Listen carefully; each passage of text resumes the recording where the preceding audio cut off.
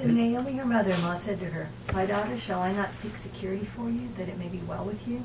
Now is not Boaz our kinsman, with whose maids you were? Behold, he winnows barley at the threshing floor tonight. Wash yourself, therefore, and anoint yourself. Put on your best clothes, and go down to the threshing floor. But do not make yourself known to the man until he has finished eating and drinking. It shall be when he lies down that you shall notice the place where he lies, and you shall go and uncover his feet and lie down. Then he will tell you what you shall do. She said to her, All that you say I will do. So the mother-in-law as the matchmaker. She's pretty funny, I think. Yeah, and she's pretty typical woman, isn't she?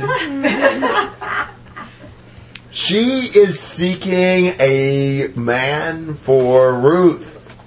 She says, Boaz is our kinsman.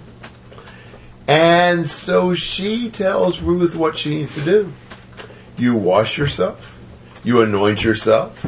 You put on your best clothes. And I want you to go down to the threshing floor where he'll be. Now she wants him to be able to ask Boaz to marry her in private. So she says, I want you to just not reveal yourself until he's finished eating and drinking, he's gone to sleep. And then you notice where he's laid down. And you go and uncover his feet.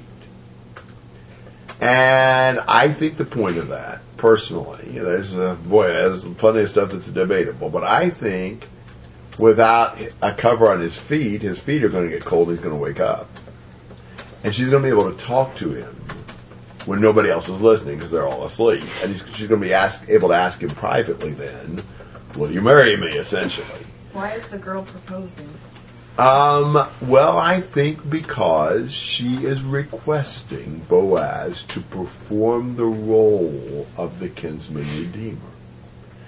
Now, he is a much older man, and so I think his assumption would be she wouldn't even want to marry him.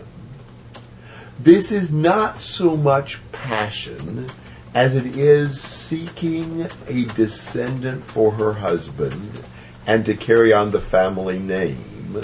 She's sacrificing the opportunity to marry some young, dashing Israelite, to marry someone who would carry on the family name. So I think she is submitting to this plan and telling Boaz she would like for him to fulfill this role. That would be what I'd say about that. Boy, everything in here gets interpretive. So I think God's hand's behind all this. I think he's the one that set all this up. I mean, I don't think it was really by accident that she ended up in Boaz's field. But I think it's interesting when God is working behind the scenes. Should we just kind of fold our hands and say, I'm going to wait for the Lord to work it out for me? Well, that's not what Naomi does. She doesn't say, well, I hope this all happens. She said, listen, Ruth, you do this. And I think we do that too. Does God provide our daily bread? Yes. So do we just fold our hands and wait for him to provide it, or do we go out and get a job? We're supposed to go out and get a job. We are supposed to work for it. Does that mean we do it ourselves and God doesn't have anything to do with it? No. Does what Ruth does here eliminate God? No way. The Lord's hand's in all of this, but he expects us to be doing our part. That is part of what God does. So I think Naomi is orchestrating this, but because God has set this up. And Naomi has a lot more to say about this than Ruth does. Ruth just says, all that you say I will do. Comments and questions? Was Boaz not married? I don't know. I don't think it mattered. Was it common for them to have multiple wives at this time? There's a lot of multiple wives in the Old Testament. I don't know about this time particularly, but I think in this law of marrying your relative's widow that it didn't really matter if you were married otherwise or not.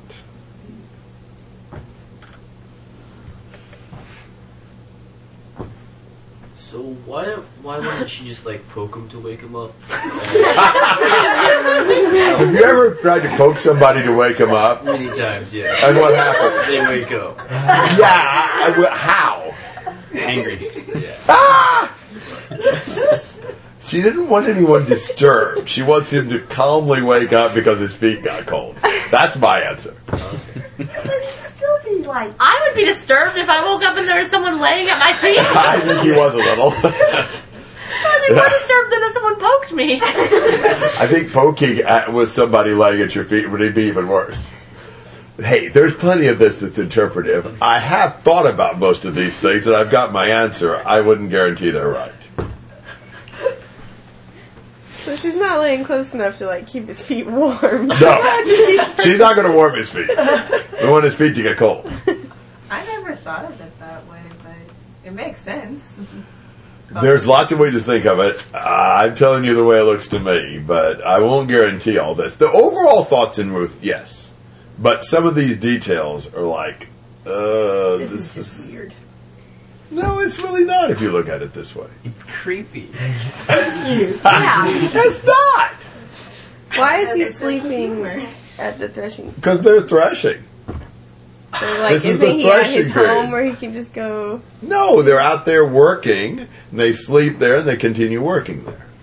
I don't know how far the field was from maybe the a house. distance from home. or Yeah. something. Okay. Yeah. Do you think it's weird? That's a great Compared to answer. what? A woman's Sleeping at your feet.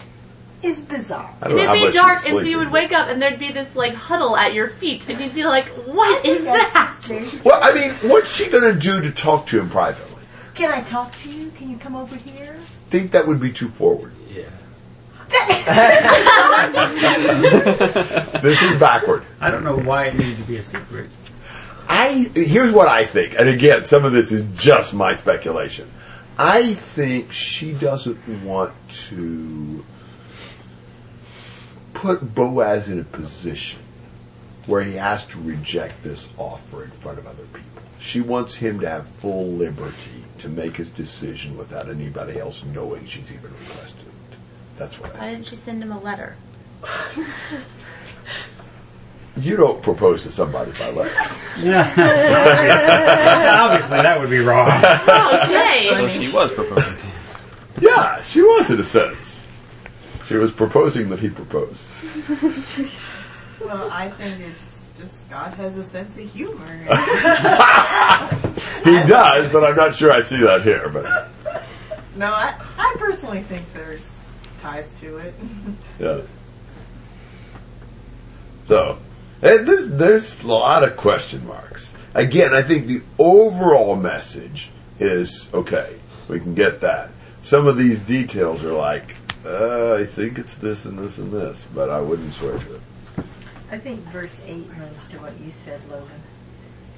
He was startled. Yeah, I think he was startled. So poking would have been just as It good. would have been just fine. That would have been double startlation. Startling?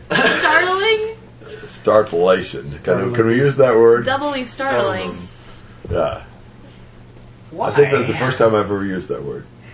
If he didn't wear socks to bed, or else his feet wouldn't have gotten cold, and then he wouldn't have woken up. He wouldn't have needed a cover on his feet if he had socks on. Did they wear socks back then? Because they all wore sandals, I That's thought. true. You don't wear socks with Well, sandals. maybe if you wore like a... That looks corny. Right. This is really an edifying discussion. So what about the idea? We're talking about you know, Old Testament fashion. yeah. You know, the Lord had a plan, obviously, but they're still doing things, and yet we read another story where the Lord had plans and they're doing things, and it's like, well, they didn't need to help the Lord. Like Abraham and Yeah, like Abraham and Sarah. And Well, I think the difference is whether or not we're doing the right thing or the wrong thing. We never have to help the Lord by doing the wrong thing.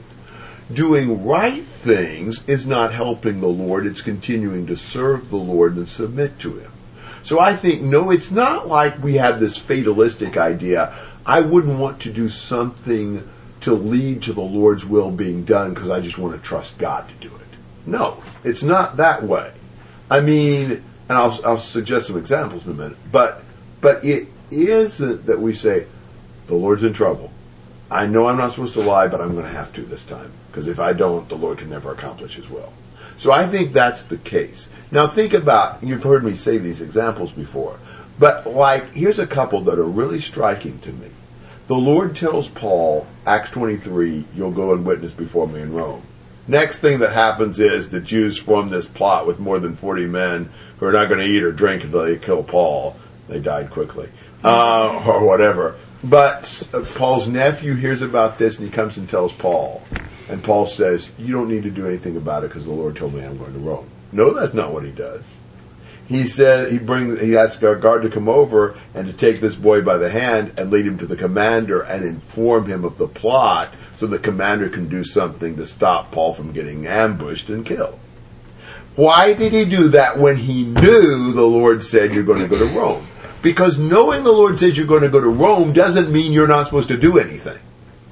And then God tells him on the ship, everybody's going to be saved with you. And then the sailors are about to jump into the lifeboat and get away. And Paul said, if you let them get off this boat, we're goners. And the soldiers just cut off the lifeboats. And again, why didn't Paul say, oh, we don't have to worry about it. No matter what happens, we're all going to be saved. So I don't think knowing God's action means we're not supposed to do what we can. I think God wants us to do what we can, and it's still Him that's in charge of controlling it. I think we make a mistake when we have a fatalistic, I'm just supposed to let go and let God. I think we make a mistake when we think I got to do something on my own against God's will so that God can get the job done. So that's where I stand.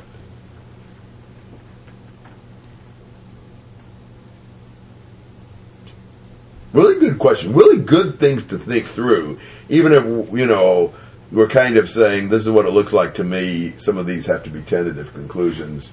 You can keep thinking about them. But I think good things to discuss and think through. Other thoughts?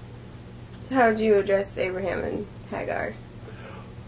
I don't really think that Sarah should have given her servant to Abraham. I don't know that he really had the right to her.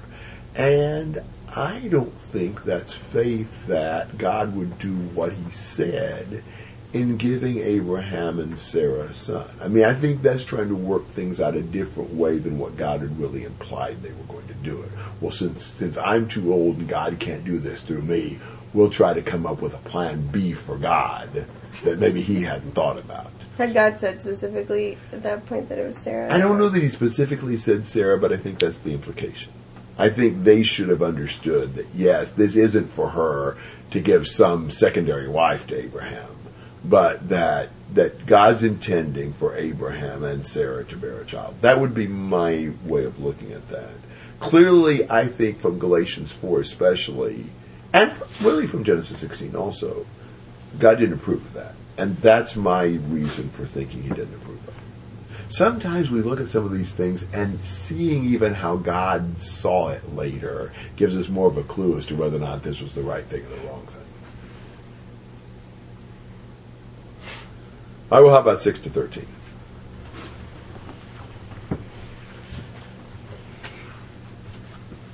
What chapter are we in? 3.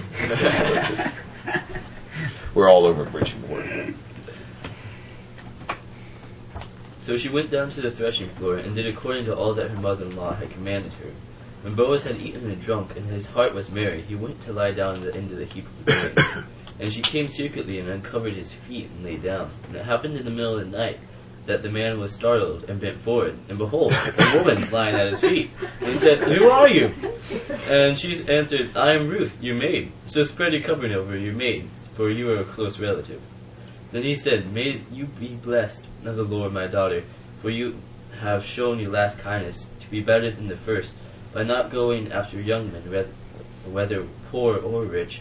Now, my daughter, do not fear, for I will do for you whatever you ask.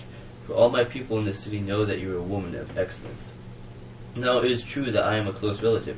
However, there is a relative closer than I. Remain this night. When morning comes, if he will redeem you, good, let him redeem you. But if he does not wish to redeem you, then I will redeem you, as the Lord lives. Lie down until morning." Okay. So, Ruth does what Naomi told her to do. And sure enough, he wakes up and says, "Who are you?" And she says, "I am Ruth your maid, so spread your covering over your maid, for you are a close relative." Go back to 2:12. May the Lord reward your work and your wages be full from the Lord, the God of Israel, under whose wings you have come to seek refuge. Now Ruth is asking Boaz to fulfill what he prayed to God, that she would be protected and covered under the wings of the Lord here, that she be protected by Boaz. Really, she's saying, let God use you as the instrument to fulfill your own prayer. Not that she knew that he prayed that, and he is in a situation where he has to make a decision. Is he willing to be the kinsman? Is he willing to marry Ruth and have the first son be the son of the deceased? And furthermore, there will be other obligations of a kinsman redeemer he has to fulfill. We'll find out a little later. So this is going to be a great sacrifice for him. We'll talk about that more in chapter 4. But he's willing. He praises Ruth. She is showing she cares about Naomi and her deceased husband, instead of going after younger, more vibrant men that perhaps she would have been more attracted to. He's more than willing to fulfill his role as the kinsman redeemer. However, there's always the kink in the works. There is someone who's a closer relative who has first right to this. So we've just breathed a sigh of relief. Boaz is willing, and now we find it may not work out after all. There's somebody who's got first claim on her. It's kind of ironic. Naomi was kind of helpless to begin with. Now she's got too many helpers. But the question is, we don't know if this other one will want to fulfill that role. But if he wants to, he's got first right. He's closer kinsman than what Boaz is. Again, I like Boaz's attitude here. He's like, well, if he chooses to redeem you, then good. He's not like claiming you're mine now, but the thing is for her to be able to preserve her line there and be honored in that. And he's caring that much for her that it's not about me. If he's redeeming you, well, that's great. Amen. Absolutely, yes. And he's following every proper procedure. He's a very just, righteous kind of a person, I think. And I think it's cool that even though in this time of the judges, there's not a very good influence around him, he still is leading. He's still, in every conversation, he's mentioned the Lord every single time he has talked. It's great point. I agree. It still doesn't quite fit with the redeeming thing, because her dead husband was a Moabite. No. She's a Moabite. Her dead husband was an Israelite. Was Naomi's son. Okay. Yeah. All right. So how does that fit with what about Naomi's husband? Yeah, why doesn't he redeem? Well, I guess she had sons, but she has nobody to carry on her inheritance. So does it go back? I guess that's where I was getting it confused. But it doesn't. It's not even her husband's property, because he had none or name. It goes all the way back to Naomi's husband. Yes. Correct. Why doesn't he redeem Naomi? She still had children. And she had children. And they died. So they're no longer, so they don't have But it would still be in Naomi's family, because it would have been Ruth's husband who was Naomi's son. Right. I don't know why we're assuming Ruth can have children. She obviously went 10 years without them, so... Well, she apparently does. Yeah, but I don't know why they would assume that she could. Best chance we got. Yeah. But no, I think really, the fact that Elimelech dies does not change the fact that the property would be passed down through Ruth's husband. There'd be a lot of times that the father would have died And the property would belong to the son, except the son has died, and so there's no grandson to inherit the property from him. So is this relating to the property as well as the lineage thing? I think so. I think we'll see that in chapter 4. So did Naomi not have any claim to her property when she came back? I think she does, but there's no one to pass it on to, and we find out that she's had to mortgage it. Or it was mortgaged at some point. Or sold in this case, yeah. but they're allowed to get it back. Yeah, so once Naomi dies, then it would permanently go to some closest relative, right? Yes, because there's no descendant. Mm-hmm. Yeah. The closest relative at this point would gain the property when Naomi dies. That's my understanding. I'm surprised that they would interpret it as the right of the closest relative to do this, because I don't feel like this is like a right so much as like, if somebody's willing, then I agree with that. Yeah, it's almost a responsibility. right. But he seems to feel obligated to check with this other person first. Yes. Maybe he'd want to marry Ruth. Is it also possible because they'll inherit land, so it could boost the other person's wealth? However, the land then becomes the property of the son. So And not his own sons. not his own sons. That's correct. Well, his own, but not his own sons through who he's already got, but the new son that will become, yeah. Then you have to assume he has a son. What if they had a daughter? Well, what if they had both? Most people would have sons. Well, it would pass to the daughter. And that's Like right. in the If they case had of- all daughters, it what's would their pass names? to the daughters. Glad. Through, remember Zelophehad? Oh, yeah. He had like 7 daughters or something? 5. 5. Yeah, Numbers 27 and Numbers 36. All right, let's go ahead and finish this chapter, and then we'll take a break. 14 to 18. So she lay at his feet until morning, and rose before one could recognize another. And he said, "Let it not be known that the woman came to the threshing floor." Again he said, "Give me the cloak that is on you, and hold it." So she held it, and he measured 6 measures of barley, and laid it on her. Then she went into the city. When she came to her mother-in-law, she said, "How did it go, my daughter?" And she told her all that the man had done for her. She said, "These 6 measures of barley he gave to me, for he said, 'Do not go to your mother-in-law empty-handed.'" Then she said, "Wait, my daughter, until you know how the matter turns out, for the man will not rest until he has settled it today." All right, some more interpretive stuff here. Early in the morning, before it's light enough to know who's who, he says, "I don't want anybody to know that you came to the threshing floor." Why? Well, I think he doesn't want to give any occasion for gossip. You know, gossipers are not careful about the facts. There's really been nothing improper go on, but people might misunderstand why Ruth had come to the threshing floor.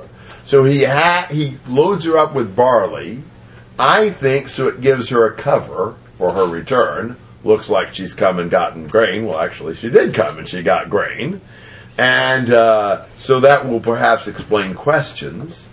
And so she goes back to Naomi.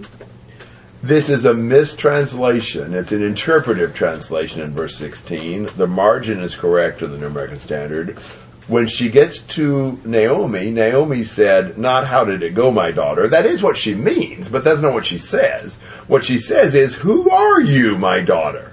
But the translators didn't understand what that meant, so they translated it, or maybe they did, and they just tried to explain it to us. What Naomi is asking is, who are you? In other words, are you Miss Ruth or are you Mrs. Boaz? Who are you now? I think that's what she's asking. You know, she's matchmake. Now, has this worked?